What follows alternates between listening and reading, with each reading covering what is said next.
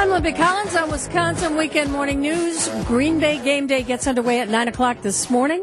Right now, though, at 8:37, joining us on our Tri-County Contracting Hotline, it's Mark Kass, Editor-in-Chief of the Milwaukee Business Journal.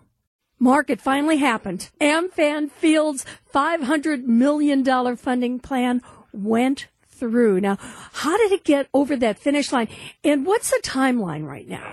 Very interesting. I'll say I was right in this case, but I don't know if you remember way back when we started talking about this, it was January, February, and I said it's going to take 9 months or so. It's going to take into the fall. And I said it's going to get messy, and no one's going to want to watch. There were some moments where it was maybe a little bit on edge, but what was really the key was some moves made at the last minute in terms of who's on the board, who oversees the district, in terms of a ticket tax on non-sports events, concerts, and that kind of thing. So it got done now. It'll move to Governor Evers' office. He says he will sign it. That'll probably happen right after Thanksgiving. So now they can move ahead. And, I think what you'll see in early 24 is you'll start to see work on the ballpark. Some of the things that I've talked about, whether it's escalators, elevators, some of the heating systems, some of the cooling systems, the scoreboards, and things like that. You'll also see them start to look at the winterizing of the ballpark so that they can hold events there all year long. I think you'll see that start in 24. And you'll see more events there. Having that certainty. I often talk about uncertainty and how that impacts somebody. Here was the case now that now I have a lease through 2050. We know they're gonna be here. We know kind of where they're gonna be, and we know kind of what's gonna be spent. So this is a big deal because we have to look at the economic impact of it, what it means to the city, what it means to the state, and it's nice to see it get done. Were you surprised with the senators who voted no? Especially the ones from Milwaukee. And I get the argument of we're helping these sports players who make lots and lots of money with the team. But on the other hand, you have to look at the economic impact of this. And you and I have talked about this. There's only 29 other cities who have that kind of team. It's important to a city. It's important in terms of drawing companies, in terms of drawing employees. It's very important. And, the thing I also talked about was that it also draws in money. When the Cardinals play here, when the Cubs play here, their fans come here and spend money. When we have concerts at the stadium, the one thing I was surprised with was almost half of the people who attend a concert there are from other states. And they're spending their money here. If you don't have a stadium, it's not going to happen. So this is a big deal. Let's move to the Deer District, where there's another proposal with the Milwaukee Bucks partnering on a 210-unit apartment and commercial building. What's all this about, and what else do you think might be developed along with it? I think this is a nice next step. As we looked at that area, you've seen all the retail and the restaurants happen. We saw the trade open recently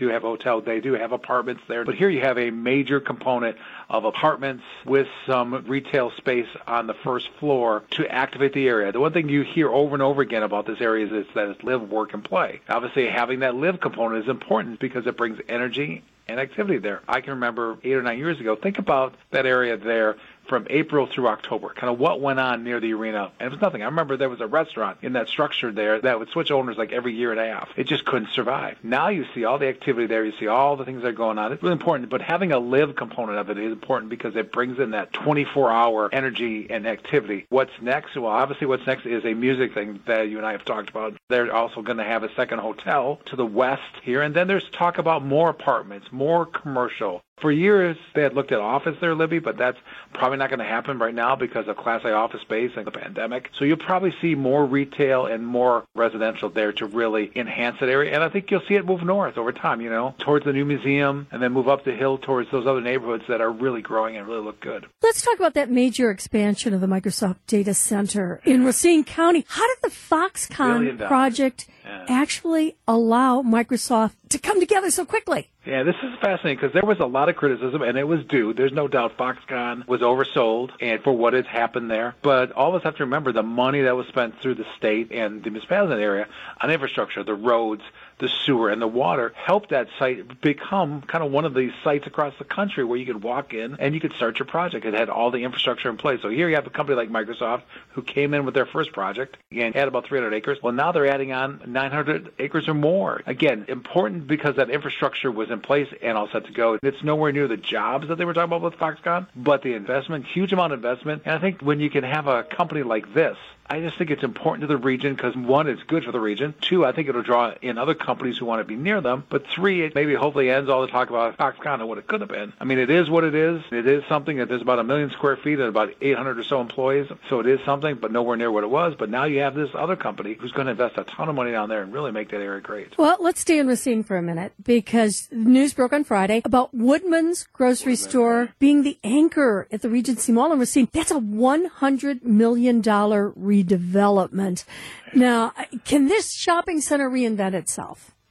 Well, it's another mall reinvention story, right? They're all doing it in the area, whether we're talking about Greendale, Southridge, we're talking on Brookfield Square, Bay Shore. They're all reinventing themselves. And here you have a really smart move. You're bringing a large grocery store, you're bringing a Woodman's there, which will draw in traffic, which helps everybody else at the mall, right? That's the whole idea, is that it's rare nowadays when you just go shop at a mall. I mean, I can't remember the last time I went to a mall only to shop. I mean, I may have gone there to eat, I may have gone to a movie, I may have gone to something else, but I'm going to ask you that question, Libby. When was the last time you went to shop only at a mall? I like touching and feeling and going. Yeah, I understand that, but just to a mall. I mean, I go to the corners a lot, Mayfair. Yeah. I'm still a mall girl. You're one of those loyal shoppers that I'm not. So. Remember the Valley Girls and the mall girls? That would be me. Yeah. But there are a few of you, or there are a lot fewer of you out there. How about that? Malls nowadays, it's hard to survive just as a mall. That's why we've seen all these reinventions of malls throughout the area. And there is very few in the country traditional malls left. They've become these mixed-use projects that rely on other things to draw in people. And that's what you're seeing here. And I think this is a great reuse of what once was a very well-known mall. Well, let's talk about shopping, because this is the week. See, that's how you did that.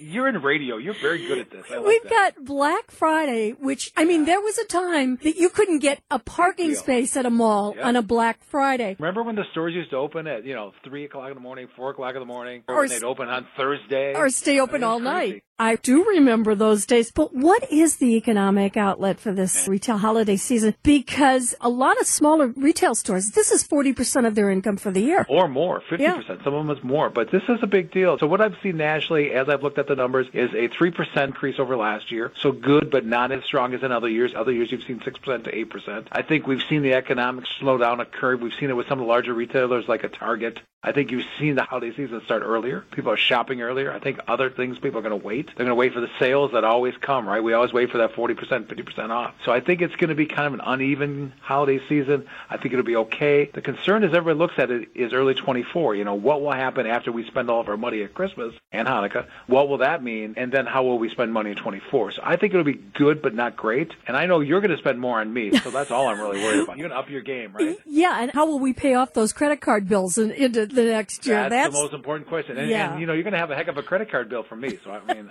I get it. A gift card this year, Mark. Anyway, have a happy Thanksgiving. Don't eat too much turkey. No, I don't. I'll be out there walking a lot, that's for sure. But you and all your listeners really have a great holiday, and I look forward to talking to you next week. Well, as a matter of fact, you're going to join me on Black Friday morning. We'll check in and find out if you do any shopping by then. I'm going to be waiting in line at some store somewhere, and I'm going to call you. Oh, I love it. Yeah, definitely. Let's do that. Mark Kass on the street. All right. There you go. Have a great week and a happy Thanksgiving. Thank you. Take care.